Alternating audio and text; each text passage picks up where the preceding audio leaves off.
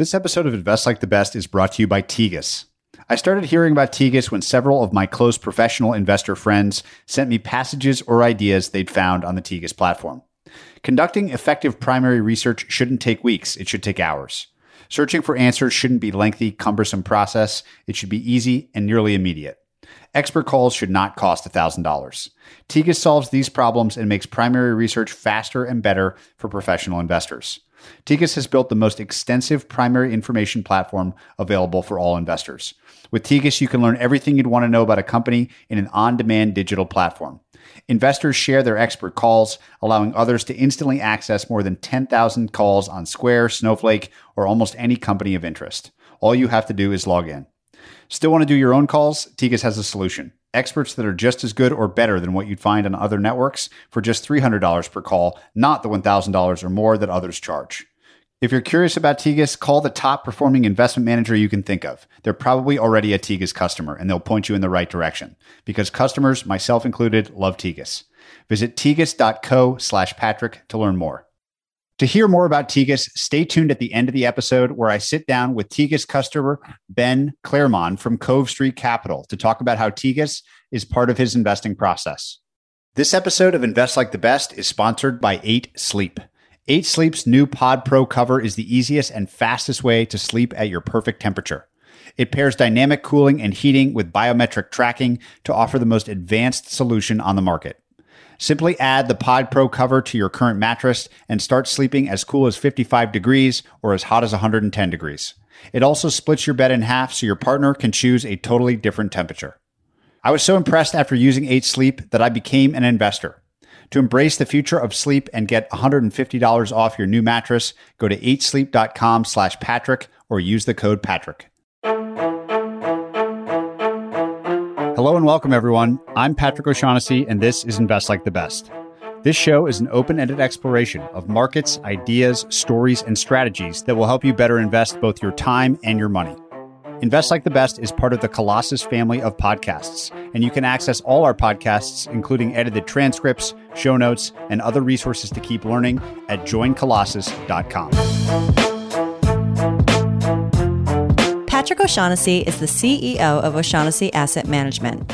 All opinions expressed by Patrick and podcast guests are solely their own opinions and do not reflect the opinion of O'Shaughnessy Asset Management. This podcast is for informational purposes only and should not be relied upon as a basis for investment decisions. Clients of O'Shaughnessy Asset Management may maintain positions in the securities discussed in this podcast. My guest today is Sridhar Ramaswamy, co-founder and CEO of Neeva, and venture partner at Greylock.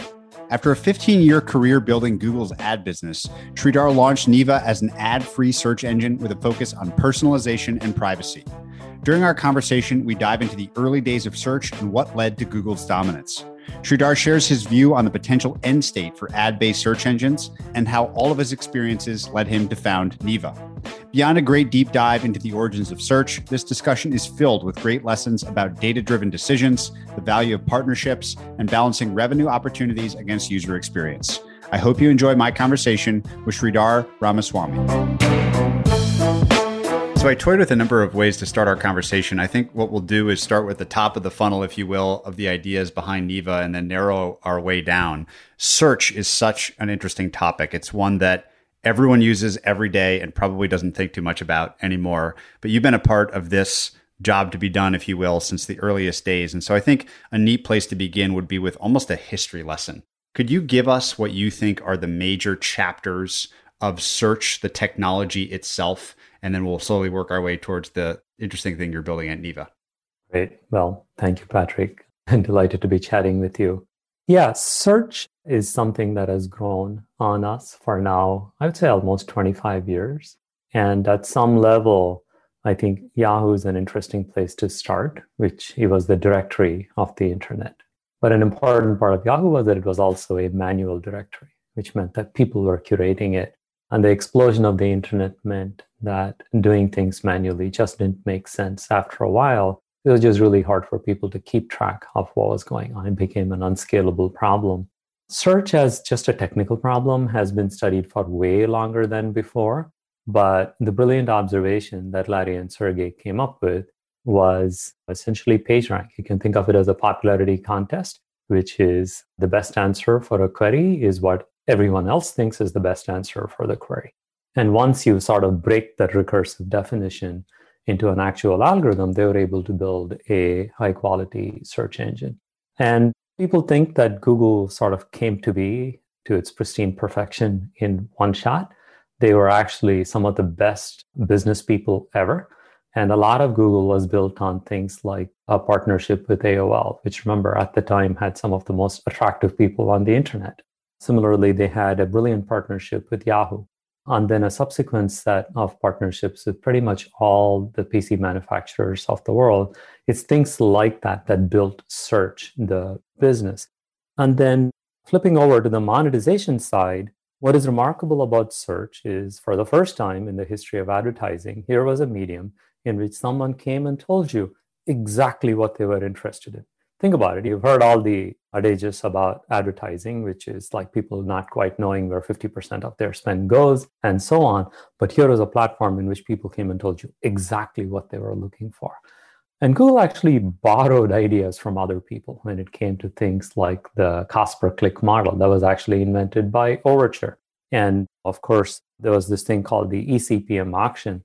The brilliant insight there is you take both the willingness to pay as well as the value that is provided to users in order to rank a particular ad. So you ended up showing highly relevant ads that people are also willing to pay a lot for.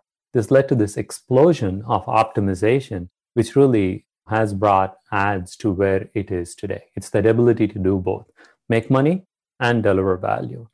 That made this business to be probably one of the fastest growing ever. I spent 15 years as part of search ads, from $1.6 billion in 2003 to close to $100 billion in like 2019, just after I left.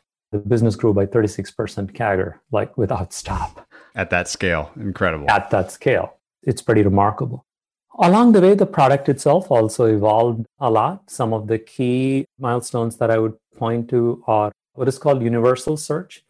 In some ways, you can think of that also as the beginning of the troubles for Google, which is that people like doing different kinds of searches. They search for images, they search for news, they search for videos. And universal search was this idea that the front page of Google, the main search page, would become a launch off point for local, for images, for everything else. And what this effectively let Google do was, even if other companies were to innovate and get ahead in a particular kind of search, Google essentially could use the massive power of the main search, so to say, and knock these people out. People don't remember that Microsoft, Live.com, had some of the most interesting image search experiences, but Google was able to displace them because you would essentially use the Google search result page. The same formula was repeated for local and maps as well. Yelp didn't stand a chance once Google was going to put its results up there. And then the second phase was when Google acquired JG, John Giannandrea's company, MetaWeb, and started creating more and more results itself. And you see the trend continue to this day when people accuse Google of sending itself traffic. It's this idea that some kinds of information were better created and curated within the context of Google itself. And then the third thing is the shift to mobile, which was hard, but thanks to Android, thanks to, again, a pretty strategic relationship with Apple, search has continued to stay relevant. And that sort of brings us to where we are. This is a $150 billion business worldwide. One player has more than 90% market share, is primarily ad supported, and there is no let up to the pressure to make more money, which means there are more and more ads on the search result page. And that, combined with all the worries about privacy and big tech and so on, brings us to 2021. Before we go back to what might be the problems that are emerging today, I want to talk about the famous 1 pixel line that delineates on Yahoo when you start seeing real results after the ads. It's pretty hard to tell what's what. So we'll come back to that. But when we first talked, we spent a little bit of time on the early days of PageRank, both the product and the monetization. I think that Google tried a number of monetization models prior to the ad auction model that it's now famous for. And you mentioned those partnerships and how important those were. I'd love to just spend a little extra time in those early days because I just find Google has won, as you just point out, incredible market share. but it wasn't always preordained that it would win. And those early decisions really matter. So talk us through those early days in a little bit more detail, maybe even diving into why PageRank was so brilliant, going from info retrieval to like this link-based approach as a product innovation, but also talk about how it wasn't just ads from day one. I think that's so interesting.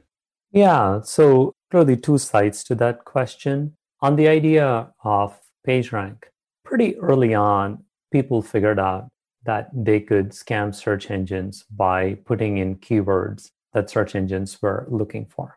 If somebody needed traffic, they would simply stuff their page silly with keywords. And if you essentially relied on what are called information retrieval, IR techniques that look at things like how often does a word occur? Is the exact phrase of the query in the title of the page that you're looking at? There are a bunch of well-known techniques that now go back 30, 40, 50 years. They just don't work well. So companies like Inktomi, remember Inktomi? It was a hotshot company in the late 90s. They relied on algorithms like this. And in many ways, when Google first came about, the reaction that many people had was, really, we need another search engine? But the brilliant insight that Larry and Sergey had was that links, first of all, they were slower changing. You had to go take the trouble to link from one page to another page. You could also come up with notions of authority, meaning that a government website, a university, was always going to be a lot more circumspect about what they linked to and what text they put into the link. Essentially, you establish this hierarchy of trust, so to say, and you can do this in automated fashion, basically by declaring .edu sites, let's say, and .gov sites to be authority sites. And then you begin to trickle that authority down to other sites based on things like the text in the links, the frequency of the links. Turns out that this is a pretty difficult problem to solve from a computational perspective, because this data structure of which page is pointing to which other page, even at the scale of 2003 or 2, is an enormous thing. And Google, because of early decisions that it made about computing, its reliance on essentially vast arrays of cheap servers, and some of the most brilliant computer scientists that ever lived that helped it create things like MapReduce, created a massive advantage for Google to be able to solve these kinds of computational problems that other people just could not solve. It's really the combination of these two, plus, of course, iterations on PageRank. PageRank, it turns out, got gamed way back in 2004. And so you have to keep reinventing what that meant. But that is what gave it the incredible advantage in quality that other search engines were lacking. That's part one. Of course, when you have a great product that serves people, that is, people are interested in you. Yahoo wanted great search because they were then, and in a weird way, they still are the front page of the internet. Lots of people have yahoo.com at their homepage to this day. And so they wanted great search. Of course, they would go to Google. And then on the monetization side, Google actually iterated with 2 or 3 different monetization schemes before settling on AdWords as we know it. In fact, the very first product essentially sold off top spots for keywords. If you said headphones, you could literally talk to a Google salesperson who would give you an estimate for, hey, Patrick, we think there are going to be 100,000 queries this month for headphones. We will sell you the top slot for this much money. Similar to how TV spots got sold. And that was the scheme that was there for quite a bit. And what we think of as AdWords started actually on the right-hand side of the page, where Google said, oh, this is sort of useless space. No one really cares. Let's try this cool experiment where we will do keyword-based targeting, but now with a bid. And there would be a CPC-based mechanism and an auction. CPC, as I said, was invented by Overture and is very powerful because now advertisers are paying you on the platform on the basis of an action that the user took. And the magic of the click, this is obvious in retrospect, but it's still magical, is that it is one of the few things that happen on the internet that is observed by 3 parties. The user clicks on an ad, and therefore, obviously, the user knows that they're clicking on an ad and are saying something. The click ends up going to the advertiser's site, so they have actual proof that the user clicked and came to the site. Of course, the platform sees it because the click happens on the platform. So it is this 3-way intersection that makes the click a really, really interesting idea for proof, because there's always this element of suspicion around advertising and things like CPM auctions. Are you really gaming it? Are all your users really real? The CPC auction made away with some of this. But then the additional genius was saying that I will take the bid into account, but I'll also take the likelihood of click-through of a particular ad for a particular query into account, multiply those two together to arrive at this blended formula for what is a combination of willingness to pay as well as relevance to the user, all into a single measure. And you start ranking ads according to this new metric. And as I said, the power of this is that all of a sudden, as an advertiser, you can start optimizing. You can look at, ooh, this keyword is more efficient for me in terms of what it can do for customer acquisition. So funny things end up happening. It turns out that, say, people that look for the word headphone actually behave differently from people that look for the query headphones. Things like singular versus plural, there's actually something going on in people's heads regarding their intent when they type these different queries that honestly humans can't figure these things out. It takes too much time, there's too much data. But once you have an automated system that goes and does these things, you can measure. Basically, the magic of at least search ads is that you invest wherever you get a return and you stop investing where you don't get a return. So this leads to millions of people literally optimizing how their ads are run, where to put in bids, where to compete, what is cheap, what is not. And it made it an incredibly efficient business.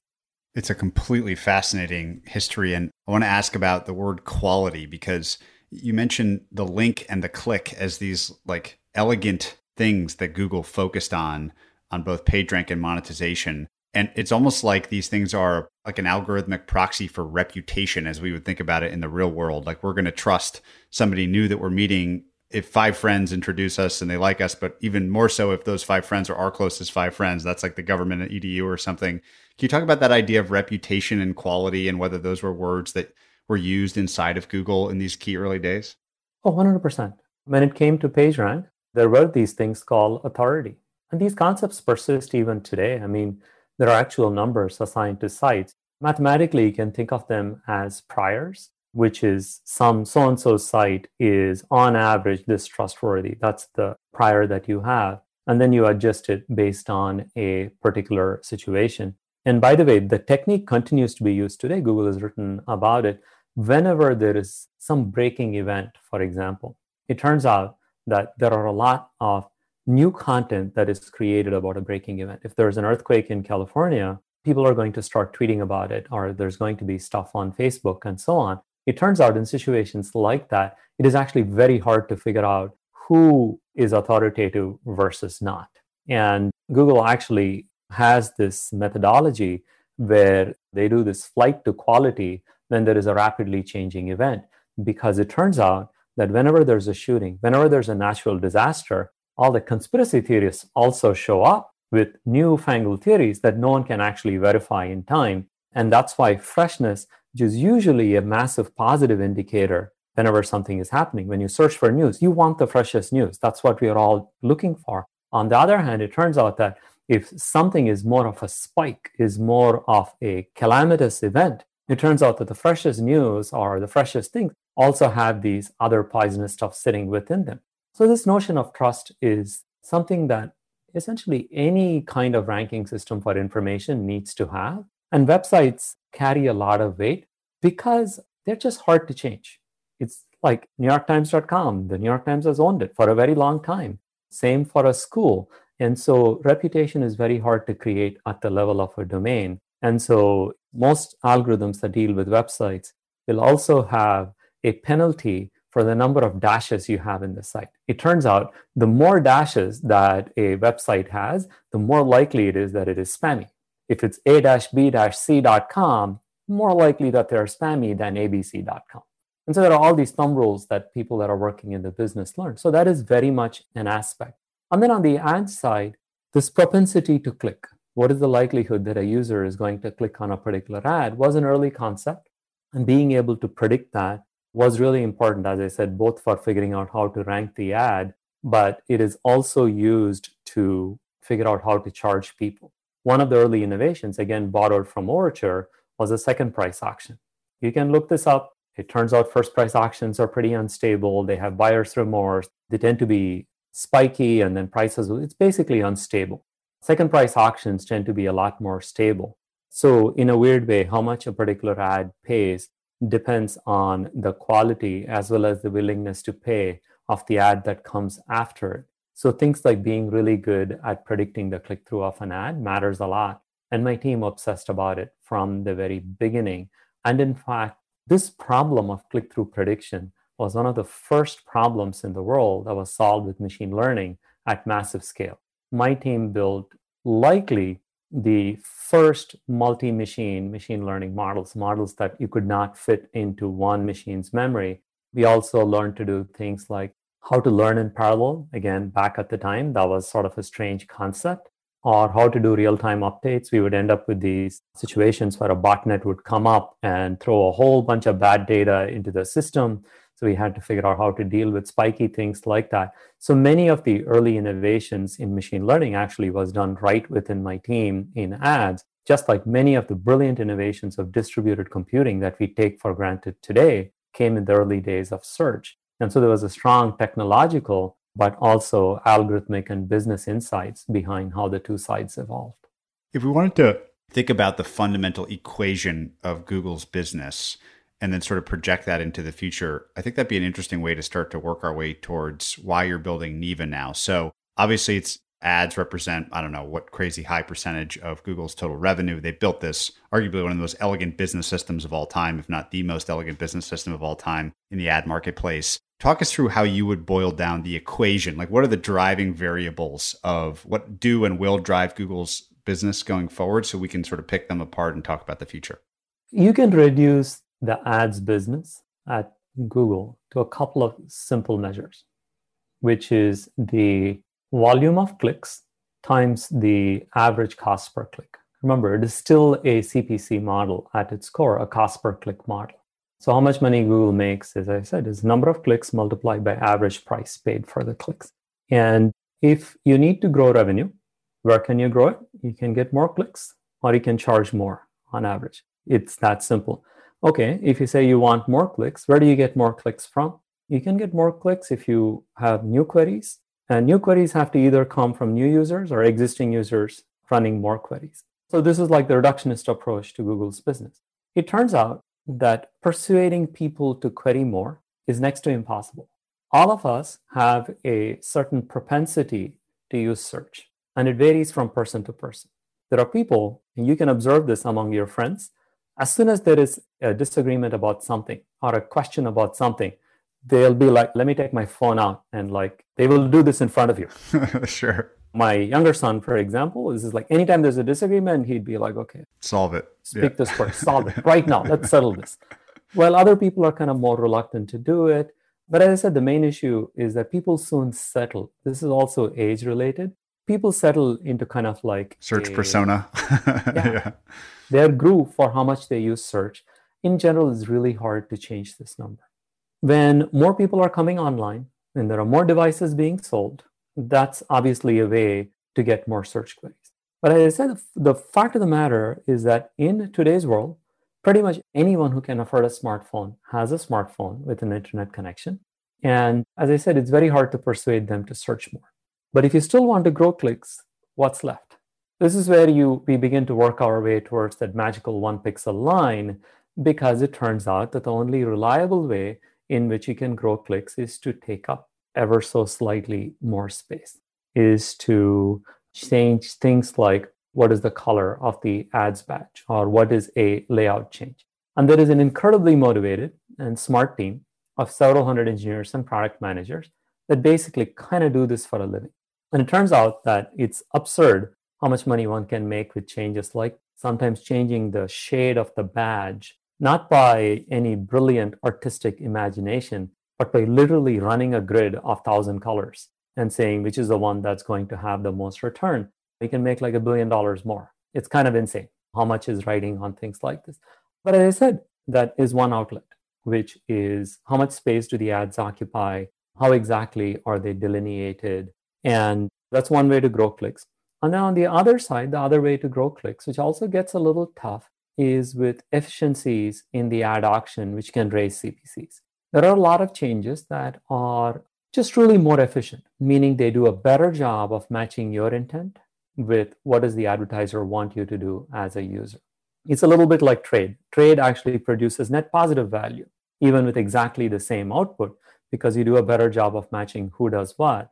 There are a whole series of changes that we explored over the space now of 15, 16 years of these things, but you run into roadblocks, not roadblocks, you basically run out. It's like a gold mine that yields less and less. You have to work harder and harder for it. And so it turns out that beyond a certain point, if you increase the cost per click that you're going to charge an advertiser, the rational ones react by ever so gently lowering their bids for the auction so they get the same return.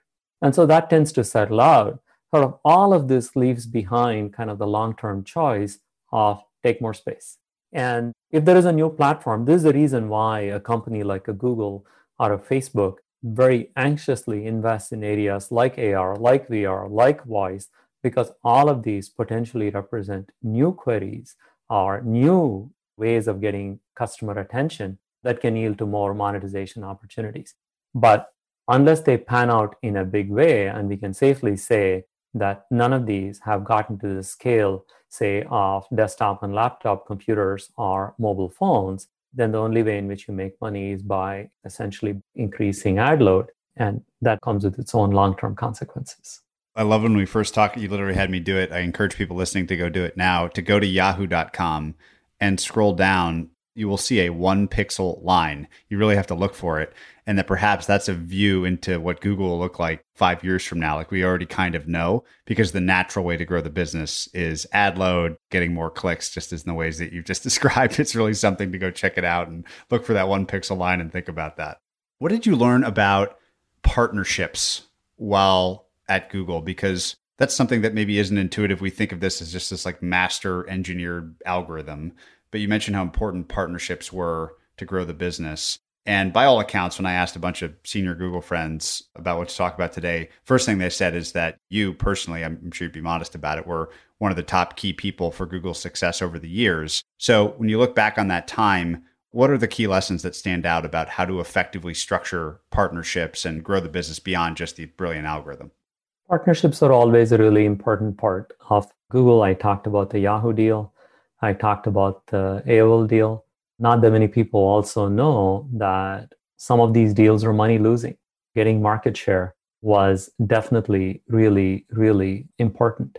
Not everybody can follow this, but I think the remarkable thing about Google's partnerships is how much of a long-term view that the management team brought into the picture. There was this early product called AdWords for Search, AFS, which was the distribution business. So not only did Yahoo have it and AOL have it, but a lot of other people use the same model. Ask Jeeves, for example, that you might remember. Yeah, sure. Yeah. And at Google, we paid a ferocious amount of attention to things like ad load, to things like the user experience.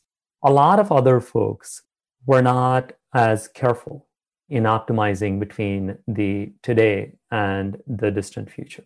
And the most amazing way in which you can see the effect of something like this is in looking at the mobile transition. Remember, there were a lot of properties that could legitimately say they had 3, 4, 5, 10% market share in the world of desktop computing, in the world where all of us just had desktop computers and laptops. But then when the transition to mobile happened, it turns out that Google was literally the only player left standing when it came to search. Bing came along. Bing continues to have a role, but even Bing has much more limited success on mobile. So that's the one thing where taking the long-term view, being thoughtful about monetization, both in terms of doing deals that are a little unnatural early on, at least for that time, in terms of losing money, but also being thoughtful about how much you monetized. We used to have, for lack of a better word, these were like verbal brawls about how much Google should monetize. And Eric Schmidt presided over many of these often bitter discussions that we were leaving a ton of money on the table. So early on, we had this philosophy that whenever we got a big gain in this combination of revenue and quality, remember, in the eCPM model, in some sense, how much money you make and how much quality you get in the ads that you show, they're two sides of the same coin. And so if there is an overall increase in revenue, it'll turn out, for example, that you can apportion them either to the quality side or to the revenue side. So there's always that kind of an exchange. And we had this philosophy that Eric encouraged us to have of apportioning value equally between increasing quality of ads for the users and the amount of revenue that we made. And there are a lot of people who, they were right, pointed out that we could literally be making billions of dollars more if we apportioned all of that to revenue. But we were steadfast in that this was a long game. And so this is where it really, really pays off. And the flip side of something like this is people that rush too early into monetization. I would put early Yelp as one of these companies.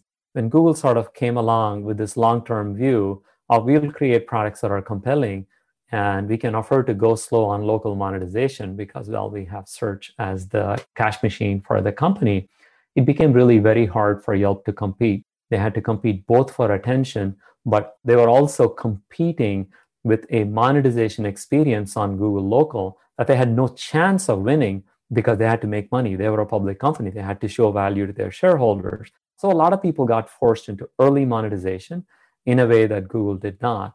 Some of it is luck. I wish you could say like every company should act this way. I've led teams even within Google where there's just a lot more pressure to monetize. The display teams are always like this. So not everybody has the choice. But I would say that is a key aspect that kind of contributed to Google's success, which is being in a situation where you could be thoughtful about how we were trading off short-term and long-term. The other thing that I will say is we also had experts that really, really knew the search space. And I had examples later on in my Google career where I negotiated with people that just knew every little nook and cranny of the ecosystem that they were negotiating with. I used to lead the payments team at Google. And for things like Android and Google Pay, we used to negotiate with the banks. It was basically a situation in which every idea you can think of, the people that you're negotiating with have dealt with that idea and the 60 other variants that you could come up with. The other thing that started happening a few years into sort of Google's existence as a company is that there were a set of people that were brilliant at negotiating search deals. And internally, like I used to tell people, I never want to negotiate a search deal with Google because I don't know how, but I guarantee you I will get screwed. I love that. And so that level of depth in the area, which by the way is good business. I have no objection to that, which is you then have people that truly understand the consequence of every decision and the strategic import of every decision. I would say in some ways, the magnificent culmination of Google's deal-making ability was the Yahoo Japan deal. Yahoo Japan, which was owned by SoftBank at the time, had more market share in Japan than Google did. And we struck a deal with them where we would power both their search and their ads. And this was an impossible deal to pull off that Eric did. And that was actually what led to Google search in Japan having a higher market share than Yahoo Japan, which is, as I said, this is remarkable because it did not even have that share. And so you gain depth in an area as you do deals time and time again. That combined with a long-term view just produced amazing outcomes over the space of 15 to 20 years. I think it's a great segue into this concept of the old idea that if you're not paying, you're not the customer, you're the product, and the alignment between product and user and what you're trying to do at Neeva. So I'd love you to describe first at a high level, what is Neeva? And then maybe more interestingly, what led you to the concept and to the motivation to go and try to start this? And then I'll have tons of questions about the plan from here. So Neeva is the world's first ads-free private subscription search engine. If I were to break this down, towards the latter part of my stay at Google, I had a little bit of this like intellectual nightmare going on in my head where I said the logical conclusion of Google is that any commercial query that you put in is going to have nothing but ads, and any non-commercial query, a question about the last president, something about history, something about science, was going to be an answer that was provided straight by Google. This is a little bit of a dystopian vision for the future. But I said, if I were to think of the next 5 to 10 years as being a smooth progression of how the last 5 to 10 years have worked, I said, that's the outcome. And Google has done a lot for me personally, probably the most productive years of my career. I also worked hard. I worked every single day of those 15 years. But there was one part of me that was just uneasy with this prospect of this one company with more than 90+% market share in arguably one of the largest markets of the world proceeding in this fashion. That's part one. Part two is the the online ad supported ecosystem is an efficient ecosystem for advertising. You get to know what works, what doesn't. You get to be relentlessly targeted. But over the past 10 years, we have seen pretty bitter complaints. Sometimes they would come from close friends about how ads were chasing them across the internet. My friend who used to do comms for Google once came to me and said, I already bought that expletive shoe, Sridhar. Stop showing these things 500 times more to me. And she was being polite about it. I would have these bizarro arguments with my own team. They would come and tell me, Sridhar, we can show 25% fewer remarketing ad impressions, and it'll only cost us 0.25% of revenue. But why would we want to do that? That's irrational. We can't measure user unhappiness. And so it's not logical to do this. And I would tell them, people hate you. And they're like, that's not logical. That's sort of how these things work. So interesting. As I said, this is my own team. So that was a little bit of it. Part two, we had a series of pretty ugly incidents in YouTube that ended up removing a lot of desire that I had to stay working in ads. I just wanted out. It was really the combination of these two, plus the fact that I'd been at Google for 15 years, that first made me want to just leave Google. And so that was late 2018. I had a few ideas at the time, and this was the top idea. For what it's worth, my other fun idea, speak of impossible projects, was to create a Costco for the internet, a marketplace that charged a small amount of money, but didn't take a cut, didn't show ads. The thesis, again, being it's not that hard to create a marketplace. Obviously, it's very difficult to deliver products to people, which is what Amazon is really, really good at. But a pure marketplace that served customers, I thought, could lead to a long-term good outcome. But Vivek, my co-founder, and I spoke about a bunch of options and decided that we wanted to start Niva. We had a different name at the time, that we wanted to create a search product because we said this is a daily use product for billions. It is something that is just going to get worse and worse over time. It is completely dominated by one player. And these are lessons learned from Google, which is don't compete with somebody that is strong on the basis of their strength. Larry in particular used to drill that into my head. He would point to things like Bing or even to Xbox and say, here you see examples of Microsoft taking on problems with the exact same model that has a very successful incumbent. He goes, first, you need that kind of money, but the dice is inherently loaded against you. There were all of those things, but at many levels, Niva came out of a simple belief that Vivek and I had that creating a product that served customers was an idea whose time had come. So we felt that the subscription model was the best way to do that. And honestly, ads free and private are a consequence of the model and are a reflection of, in my mind, how the ad system has gone too much amok and how there is a real loss of privacy. And we can talk about that in everything that we do online, which I think is very, very unfortunate. But at its core, we said, we want to create a simple product. We want to show value to you on a continuous basis. And we want you to pay us. And we will create the company in such a way that we don't do ads, that we don't even show affiliate links, where we are not going to package up data and give it to other people. There are a bunch of dubious business models that do things like free mail clients, and then they package up data and sell it to people. So we don't want any of those things. We want to create a what you see is what you get sort of product. And that is Niva. It's a very simple product. You have queries. We have the best answers we think we can provide. We think this can and should be a low-cost service that honestly anyone can afford. I'd love to understand in more detail what good or great means for search beyond lack of ads. So I think we would all agree, if we could just have Google, but remove all the ads as an option, a lot of people would opt into that version of Google. Google's really good at giving you relevant pages, let's say.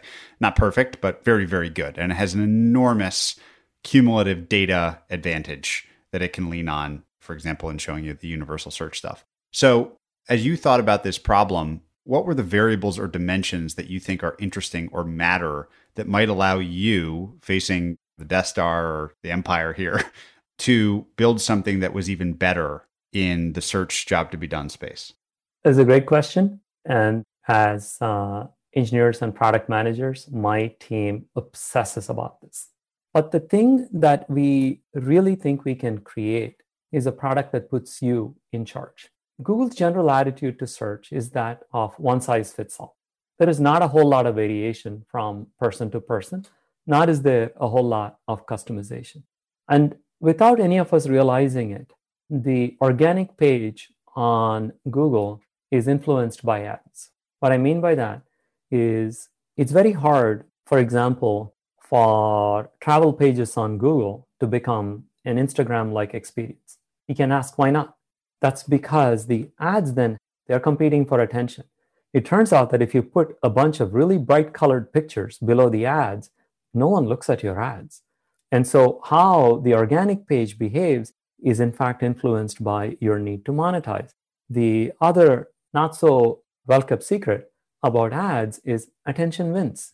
So ads always are brighter, have more movement. Even though they tend to mimic organic content, they are designed in such a way that they do get more attention. For example, in TV, it's a well-known thing that they always crank up the volume a little bit for the ads. Similarly, if you're going through your LinkedIn feed, you'll see more video ads. And the same happens on a Facebook feed. So there's always this dichotomy. So in many ways, the organic experience is in fact influenced by the need to monetize, is in fact influenced by the fact that text monetizes way better than images when it comes to advertising. So it is this ability to freely innovate that we think we can use to create a better products. Early examples, if you go to Neeva today, when you look for a product, we're very happy to show you reviews. Google, being commercially supported, does not have this option. It has to sell off the top slot to people that are willing to pay the most for it. And those are typically retailers. Its purpose is not to educate. We look at a query like headphones, best headphones, or something else that you might want to buy. I'm not claiming we are perfect. We have much more of this attitude of, so Patrick, are you like just curious about the product, or do you want to go buy it? Or here are some things that you might like. We give you much more control over that kind of an experience because we can afford to. Our job is to create a product that just serves you. Similarly, when it comes to news or even retailers, people have their preferences. I have subscriptions to a bunch of things. Those are the ones that I want to see when I look for news. Similarly, when it comes to retailers, it's kind of sad. One of the top feature asks for Neeva is get rid of the top 10 retailers in our country from all of my product search results. I just want to see the smaller merchants that are out there. Or when people are looking for clothing, they ask us things like, hey, only show me retailers that ethically source the materials that they use to create your t-shirt. These are not options that are possible in a commercial ad-supported model, but these are the things that we can do. Similarly, we take a much more stringent attitude towards things like privacy and tracking. We ship tracking prevention both in our iOS app and in the Chrome extension that essentially prevent retargeting ads. We are not anti-ads, we are anti-tracking. So that is something that we build as part of Neeva. And then finally, and this has interesting applications in a work context, we let you bring your personal data to Neeva so you can search over all the information that matters to you kind of from one place. I have my Google Drive and my Dropbox account connected to Neeva for my personal Neeva account. And so if there is a bill that I have, or even like a PDF of my passport, you don't need it that often, but when you need it right now. So things like that become much easier to find from the context of the same search box. Essentially, product direction diverges from an ad-supported product because we are driven much more by what do people want from the product. And it turns out that there is a lot of appetite for this ability to customize, for making the search engine kind of truly your own. And that's the thing that we want to do. And by the way, that's also the secret to monetization. If you study companies that have had free products like a Spotify, like a Dropbox, they always talk about this aha moment that a customer has. Spotify's aha moment is someone sharing a playlist that they made of their preferences with their friends. That's the aha moment that says, oh my God, this is so much more valuable than just a free product that I have no control over. So it's really in these things, in the personalization plus the focus on serving you, not sort of this weird compromise of serving advertisers while being useful, that we think creates these kinds of opportunities to create a better product. I love all of the interesting product directions that are blocked pun intended, by the need to serve an ad engine. Like the fact that you can't go and make search better if it conflicts with ads, and so many interesting things might conflict with ads when it comes to personalization. It's such a fascinating concept. Can you say a bit more about tracking and privacy? Because I think these are big concepts that a lot of people are tuned into now. Obviously, companies like Apple are talking a lot about this. There's been a lot of recent changes. What would surprise people about the world of tracking? Let's start with that. You said you're anti-tracking and kind of pro-privacy. What should we know about this? What is the direction in the tech world? What people not appreciate out there that matters to you? So how you define these words ends up mattering a lot. When I use the word tracking, I use it to mean surreptitious observation. It's someone looking at what you're doing without it being obvious to you that they're doing it. The ad industry in particular tends to blend a lot of words together in a way that can make things very confusing. So I look at tracking and say, hey, it's like people that you didn't even know were looking, actually doing things. So for example, if you go to a reputable site, I think people will agree that most of the major news sites, like a CNN or even Fox or other sites, you go there and they offer you things like the ability to customize what you see. Maybe you have preferences. Again, that's all legit. This is in the context of what I call a first-party interaction with the site. On the other hand, if you install sort of our extension or something like Privacy Badger, you will realize that several hundred companies are getting data about your visits to CNN. They're silently assembling profiles and using that to target you elsewhere, using the fact that you went to Fox and to CNN to show you ads for things in other places. So it is this industry that essentially like peers over our shoulder constantly that I refer to as tracking. None of us should grudge people's right to monetize. If someone wants to have a free site and say, hey, we show ads to monetize, more power to them. I don't have an issue with it. But when it is combined with technology that essentially forces you to share information without you realistically having any kind of choice, I think that is very problematic. Apple has taken a number of steps in this, and we all saw the consequence. Something like 4% of people agreed to have their data shared across apps. 95%, 19 out of 20 said they wanted nothing to do with this. The PR problem that the ads industry has is that the ad experience online is pretty terrible. Nobody likes it.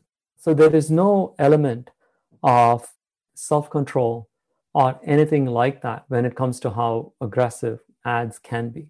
And so the ad industry doesn't understand that ads are deeply unpopular. And while we can have arguments about what is okay and what is not okay, more and more people will be installing ad blockers because of the simple fact that the ads experience online is just downright unpleasant for lots and lots of people. And so that is the kind of tracking that we are against. We work very hard to prevent tracking with our extension, but not actual ads that people want to show. As I said, we are not an anti-ads company.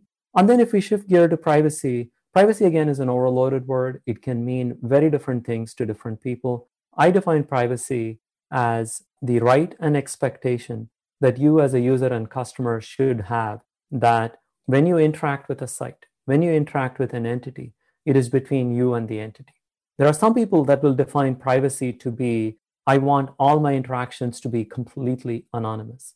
First of all, this is an unreasonable expectation. Of course, Amazon knows the product that they ship to you. Of course, 99.9% of us want that list. So if you want to return the product, you can actually go click a button and say like, hey, can I print a label? I want to return the product.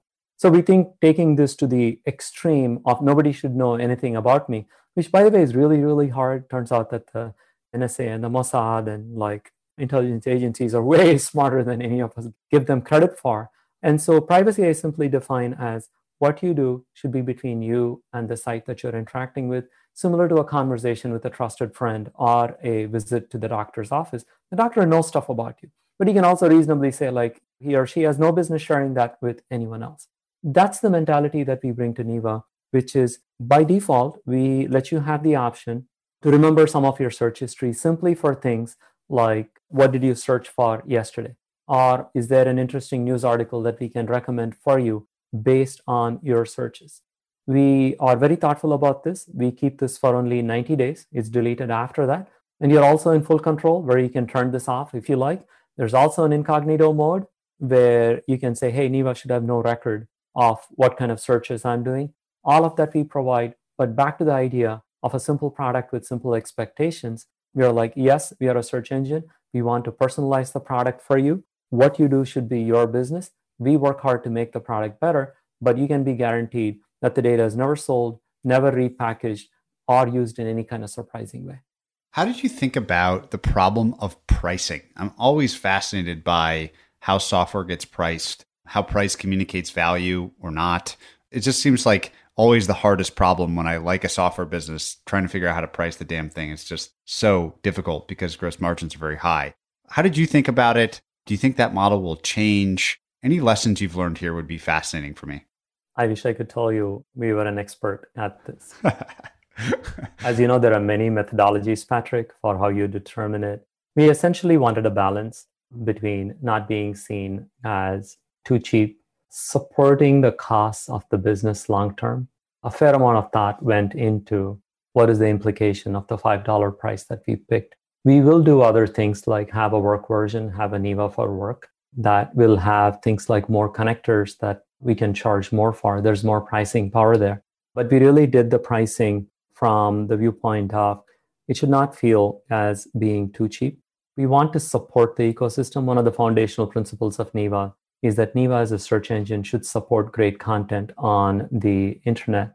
And so we made an early commitment to do rev sharing when we use content from content creators. We wanted to make sure that there was provision for that. And of course, the cost of the business and having healthy margins, certainly not the margins of Google on search advertising, but still healthy margins. And that's the reason why we picked the $4.95. It is optimized for being beyond the cheapness factor, but not so constrained that we don't have the option to do things like pay partners for great content that they give us or for users that they bring to us. And as we add more and more things to the product, or as we create things like Neeva for Work, there will be opportunities to charge more for certain segments of the population. But we felt that this was a good balance to get started. We wanted the product to feel affordable. I don't know if you do. I have YouTube Premium. Yep, I do. Yeah. I'm like, it's worth it. Yeah. And I kind of want people to have a similar attitude to Neeva, which is why would I not want this? This is such a utility that I absolutely would love to have it day in and day out. When a user shows up at Neeva on a particular day, they do on the average a dozen queries that day. That's a lot of interactions. Part of what gives us confidence that people will pay, by the way, which is it is a daily use over and over and over again product. And if we get the privilege of being somebody's default search engine, we get an enormous amount of usage because back to your point, it's kind of second nature for pretty much most of us. We priced primarily for growth. I love the better than free category of businesses. Learned a lot about Spotify's history, about Superhuman's history, both those founders having been on the show before. And here we are with another one. Another question in this category is how do you go to market? Like, how do you figure out, given that search is used by the market is literally everybody, or like everyone that has a connected device uses Google. So the addressable market is the universe. How do you even begin to figure out where to focus your efforts and your energy and your dollars to reach the right customers early? So we've been fortunate so far, which is that all of Neeva's growth has been organic, other than a little bit of test budget here and there to identify how a particular segment would behave. We haven't really spent any money on customer acquisition. There is an enormous amount of interest right now in alternate search engines. It's an area with enormous churn. We knew a little bit of this, but even I'm surprised by things like how many people are trying out alternate search engines. We spend a lot of time on partnerships and distribution. Distribution is, of course, the various browser manufacturers, device manufacturers, and trying to figure out what is a construct by which we can be an additional option. And distribution partnerships are very nice because they are win-win. A browser maker gets to have a great option, and we share our revenue with them. And it's a very efficient cost per acquisition kind of model for us where we are not spending ahead of time. We are also trying similar partnerships, especially content partnerships with companies where they also promote our product. I will tell you that it is a little bit of a struggle for a company like Neeva to figure out exactly which segment to go after, especially if we continue in this mode of being primarily organic acquisition. And we are investing into things like product-led growth. We're going to announce a referral competition soon. And part of what I've heard from a lot of subscription businesses is that that is actually a really, really powerful way to get people to know about the product. More than 60% funny of Neeva members tell us that they have already recommended Neeva to someone else without us doing anything. And so we want to tap into that. We give a referral benefit. If you refer somebody to Neeva and they become a Neeva user, we give like an extra month of the Neeva subscription. So we're trying to be as efficient as we can when it comes to customer acquisition.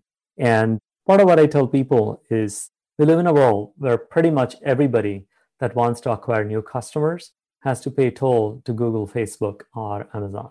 I think that's sort of an unfortunate world. And part of what we want to create here is a way for businesses to reach consumers and customers without having to pay toll keepers. If you're a retailer, for example, you'll love Neeva because you get basically this guarantee that we're never going to come back and ask for a toll. So partnerships like that are potentially down the road. But our primary focus right now is on basically distribution and partnerships that can drive member acquisition and usage. We also get a lot of comms and product-driven growth. As we look forward for Neeva, I'd love to actually look back across your career and close with a set of questions on broad principles or lessons that you've learned as both a very senior executive at one of the most interesting businesses in the world, but also as an entrepreneur, and just sort of hear the operating system that you've built for yourself and for your team as you go forward, because I think it's such a neat product that I'm sure everyone listening will soon go check out. I'll start with leadership. What have you learned about business leadership or just leadership writ large across your career thus far? So I tend to work hard. I no longer claim it's an advantage. I just accept it as a little bit of who I am. There are people that are efficient working, not that much, not one of them. And so my teams, we set ambitious goals. We are very open in communicating and discussing these goals ahead of time. We hold ourselves accountable. I actually have a spreadsheet into which my team puts AIs for me with expected dates, and I go check it every day to make sure that I'm sort of accountable to them, and they're held to kind of the same standard. And so I believe in running highly motivated, open, and driven teams. Personally, I look for people that come with a lot of drive, that come with a lot of motivation to succeed, that come with intellectual openness and honesty about what they know, what they don't know, what they're good at. And whenever we don't know something, we're fortunate that we have amazing backers in Greylock and Sequoia and a well-connected network. We have access to experts. And so the first thing that I'll say, and this was the same at Google, is I like to run open, driven, but exceptionally fair teams where a lot is expected, but recognition is also openly and gratefully given. What have you learned about what I'll call the two sides of recruiting? The first side being identifying great candidates, so getting to a point that you want to hire somebody. And then second, winning that person over, because very often I'm sure that category of person might have a lot of options. So what have you learned about those two pieces of recruiting? To me, one of the really important skills that leaders need to have is that of storytelling and relatability. We relate to people with stories. And so how Neeva came to be, or how we are deciding on a product, why a role is important. It is really important that we be able to communicate this effectively. It's not just about facts and opportunities. Yes, those come about. And so there is that premium of why is the company or a group, if you're leading a group, why is it interesting? And what is the impact that a person that you're trying to convince to join your team is going to have? And putting yourself in their shoes and painting a picture of how they succeed and how you as their potential manager, leader, is going to help them succeed is going to be really important.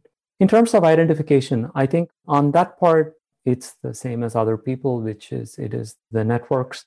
It is being open about how you want to fill a position, because networks, as you know, often come with their own biases.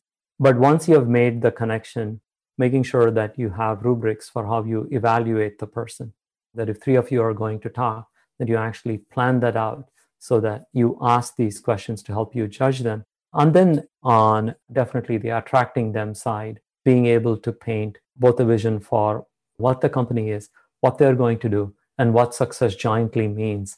And most important of all, how you're going to be their advocate within the company, to me are some of the key things that convinces someone that you're a bet worth taking. You can also point people to other examples. I think by now, something like 10 folks that worked within my team at Google are now heads of product or heads of engineering at some of the most celebrated companies in the Valley. And being able to point to them and say, hey, talk to Adia, talk to Surajit is helpful. Do you have a philosophy of product development from all of your years of building so many different things that you think would be almost universally applicable in terms of its principles? I wouldn't quite go that far, but I think of product development, whether it's for an engineer or a product manager or a founder, as the art of imagining what should be, but much more importantly, being able to create a path for how you go from here to there. Many people are good at saying what should be. Like, if this is what is going to make me successful. But that doesn't help because you still have to sort of craft a path that gives you the credibility to get to that point. Similarly, taking a strictly local path. I have a product, and here are the 10 things that my customers say they want. Let me go do them. Customers have busy lives. Making your product better is not the top goal. They're helpful, but it's not the top goal. And so successfully blending the two. I mean, take the case of Neeva, for example. I can paint this vision of it is going to be this amazing personalized search engine that works for you. And here are some ways by which it can happen. But I still have to deal with the fact that someone wrote in yesterday and said like, oh, Neeva does not handle 2% of 2300 correctly. That sucks. They typed literally 2% of 2300 and we didn't handle it correctly. And so it is that blend of imagine what is possible, but craft a path for yourself and your team for how you sustainably get there, building momentum along the way. To me, that's the really, really hard part. Are there any tips for that crafting? One of my friends, Jesse Pujji, calls this creating waypoints, like something that you can sort of, if you're charting a course from here across the ocean, pick something you can see and get there first, and then pick something else that you can see. What have you learned about like the literal, almost like the operating system of crafting that journey between what you have and what might be? So sometimes this kind of knowledge comes from working in an area. I worked on search ads and ads, for example, for like 15 years. And if you were to ask me, hey, Sridhar, what is a 3% 3-month ad system? What does that look like for you? You can say, okay, this is the miniature. These are the advantages. These are the things you're not going to get covered. And then you go to what is a 6-month exercise. And so for each of these points, you have to pick things like, what is the customer visible portion of that milestone? What are the pieces that you would need? What are the compromises that you're making to get there? Sort of in a willing fashion that you know you have to break up and fix again if you have to go on to the next step. And it's really being able to establish these, but having a clear viewpoint of what does this do for the customer?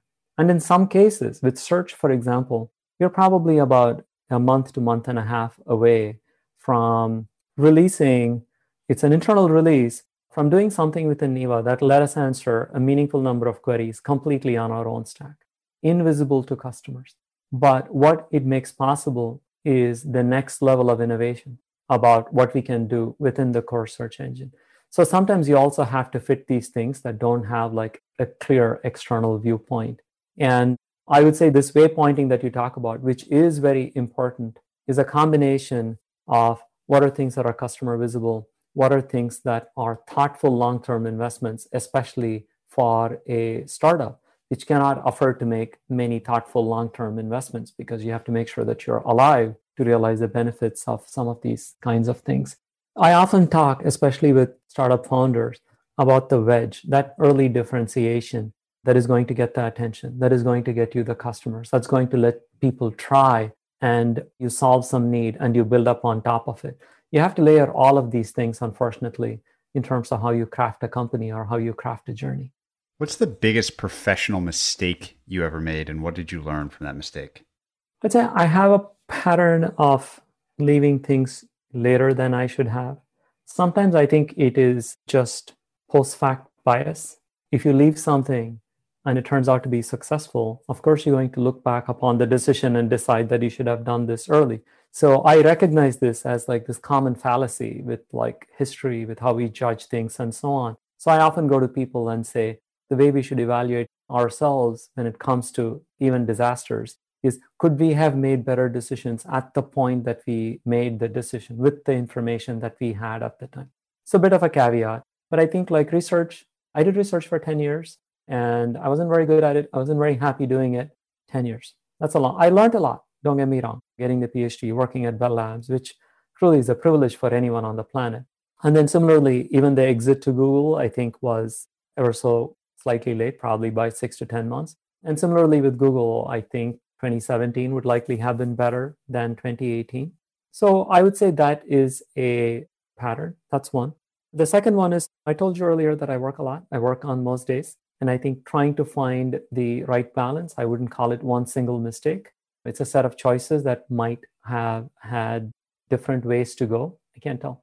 I asked the same closing question of everybody. I found this conversation to be totally fascinating, and talk about a space that most people aren't thinking about because they're just so used to using the same service that might have a very different option in the future. It's been a pleasure learning from you. I ask everyone the same thing at the end, which is, what is the kindest thing that anyone's ever done for you? I've talked about this a little bit, but I think the kindest thing that several people, I'll name a few, have done for me is see potential in me. There were quite a few people, but definitely my first boss at Google, Jeff Huber, went on to become the CEO of Grail. Alan Eustace, who headed Google engineering for a very long time, Larry and Eric, and even Bill Campbell. They all saw potential in me and gave me opportunities that bluntly, I just wasn't qualified for at the time. But they believed in my ability to rise up to those kinds of challenges. And as a leader, that is the bar that I hold for myself, which is see potential, expect more, and be active participant in the feedback. Bill would give me a hard time about all kinds of things, but he would also know exactly like which grade my kids were in and what they cared about. So there was just that element of investment that came along with the belief. It was an active state of mind. It was not someone vaguely saying, yes, Patrick, you'll be a billionaire, and sort of walking away. It was the active, committed engagement. So I would say that belief and engagement, which several people have, going back all the way to my high school teacher, that's the biggest, kindest gift that anyone can give for anyone. What does your memory of Bill Campbell bring to mind most immediately? What made him so special? He cared about you in your totality. He was not a, I have goals to achieve sort of relationship. He cared about how you were feeling. He cared about how your family was doing. And he sort of brought that whole context into every conversation that he had with you. He wasn't distracted. I remember like being in meetings with him where literally his son, who's a journalist, was stuck in Cairo during some of the Arab Spring things that were going on. And he would still find time to talk to you, to pay 100% of his attention to you. That's very humbling. Here's a person who is incredibly accomplished, incredibly busy, who still had the time to know, to remember, to care about all the things in your life, not like, what's your latest squabble with so-and-so and how can we please resolve this?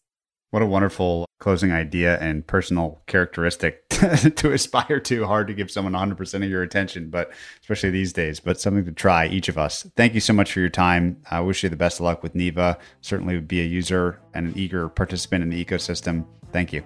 Thank you, Patrick. Such a pleasure to talk to you. This episode was brought to you by Tegas. In this 5-part miniseries, I sit down with Ben Claremont, a principal portfolio manager at Cove Street Capital, to talk about Cove Street's investing process and how Tegas differs from other expert networks. In this week's episode, Ben and I discuss Cove Street's investing process and how Tegas plays a critical role in that process. Can you describe Cove Street's investing process with extra points for what you think is the most distinct, maybe even from other investors or firms that are in the Buffett Graham school of thinking. You hear a lot of the same terms over and over again from, they're good terms, but I'd be curious where you find Cove Street to be most unique in its process when evaluating a company. That's a great question. Being concentrated, value, deep due diligence, patient, necessary but not sufficient to be successful as an investor. You also have to find ways to distinguish your process, not only to help you beat a very difficult market over a long period of time, but also to distinguish your brand. Because I think so many other investors, as you said, say the exact same things about their process, and everybody has an edge. And so how do you develop that? And from my perspective, the only real edge, unless you have insider information, is your decision-making process. And so our process is specifically designed to mitigate behavioral biases. And I don't know that many other people start with that as the premise, understanding that everyone can create spreadsheets, everyone can look at margins and returns, everyone can try to be a contrarian, but it's really controlling your own emotions, having the fortitude to be patient and to take big swings when you can. Those are all things that have to do with emotions and bias mitigation. And so we have a 4-stage process, and I'll just go very quickly through it and highlight where I think it's the most differentiated and what I think is culturally the hardest thing to inoculate people into. So the first thing is screening and idea generation. Like, where do we get ideas? They come from everywhere. We do screens. We have a lot of intellectual capital at this firm because we used to take a lot of management visits before COVID. We're strategically located about 2 miles from LAX. And you'd be surprised at how many management teams on a Thursday afternoon at 3:00 have nothing to do. And so that was a key competitive advantage before COVID. But I think we don't have anything proprietary about idea generation. We take what the market gives us. We screen for good businesses and we screen for cheap stocks. I think what's more interesting about our process is what happens in the next 2 stages. So stage 2 is kind of our qualify stage. And really what we're trying to determine is what kind of the business is this. Is this a Buffett or a Graham? And so a Buffett being defined as a compounder, a business is getting more valuable every day, a business that you're not going to buy it at 50 cents on the dollar, you're going to buy it at 80 cents on the dollar, and it's going to compound and it's going to get more valuable over time. And that's how you generate your returns. Or is it a Graham, which is a mediocre business that has either a cyclical problem of some kind or just doesn't earn its cost of capital, but trades at a very cheap price. And so you invest with a large margin of safety, and that allows you to make money. And so this is just blocking and tackling. You're rating Ks and Qs and conference calls. And this is the stage where you're just trying to understand, what is this company? And so the third part of our process is the most interesting, I think. And this is where expert networks really start to be a big part of this process. We have 3 pillars of our investment process: business, value, and people. And the people part, I think, is the least appreciated by most investors. And really the reason that is because it's the hardest to assess. So we start very early on after something gets through stage 2 and looks like it's interesting enough from a business and value perspective. Stage 3 is where you really start to look at the people. And how else can you get a sense of people and their motivations and their incentives if you're not sitting in the lunchroom? Because you're never going to be, and you're not going to be sitting in that boardroom. So you have to find other means and ways to assess whether management and the board are friends or a foe. And so this is where expert networks, especially Tigis, becomes incredibly valuable for us. Because as we're engaging experts really early on in our process, because what we really want to do is understand, should we spend more time on this? We're asking 2 questions. Is there a moat around the business? And can we trust the people? And so you'll see, if you read any of the transcripts that we've been involved in, a lot, the first question I ask after, just give me a little bit of background, is, was this a good place to work? Because I really care about culture and think that good businesses run by people who care about their employees and all of their stakeholders are the ones that are going to be the best investments over time. As a way to start really assessing whether or not we want to partner with these people, expert networks become really key really early on. And so you ask about our process and where we think that it's distinctive. And so really the keynote of our process is the 2 long, 1 short. And you're probably saying to yourself, like a lot of people have some kind of devil's advocate baked into their process.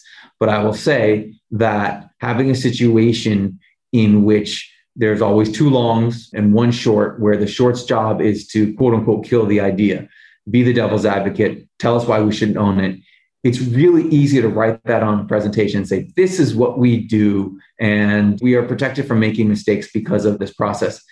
Culturally, I just throw it out there that it's not so easy to create a situation where everyone in the investment committee and everyone in that room is comfortable both receiving and giving criticism without egos being hurt, without tempers flaring, right? This is a competitive industry, and you kind of get a self-selecting group of people who are, somewhat competitive, very passionate about their ideas, and sometimes kind of strong-headed. And to have a culture where you can do that without, butting heads and wanting to strangle each other or to leave the firm is really difficult. The benefit of that, our process is designed to kick things out. And so that you're really only taking into the next stage, which is our stage 4, the best of the best. Our stage 4 is our decision process, where everybody who worked on the idea weighs in. And so we do that, and we record our decisions in a spreadsheet on purpose, because we want to remember it's July of 2021. What were we thinking? Why were we thinking it? What was our investment premise? If we own the stock, what would make us sell it? I mean, we're going through a checklist and we're writing down what we're thinking at this juncture, so that if we make a mistake, we can go back and look and see what we were thinking. Why did we make a mistake? Was it that we got the key variables correct and we're just wrong about the direction? Or was there some part of our process that was lacking and we totally missed a key variable?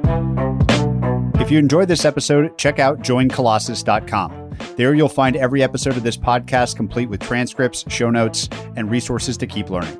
You can also sign up for our newsletter, Colossus Weekly, where we condense episodes to the big ideas, quotations, and more, as well as share the best content we find on the internet every week.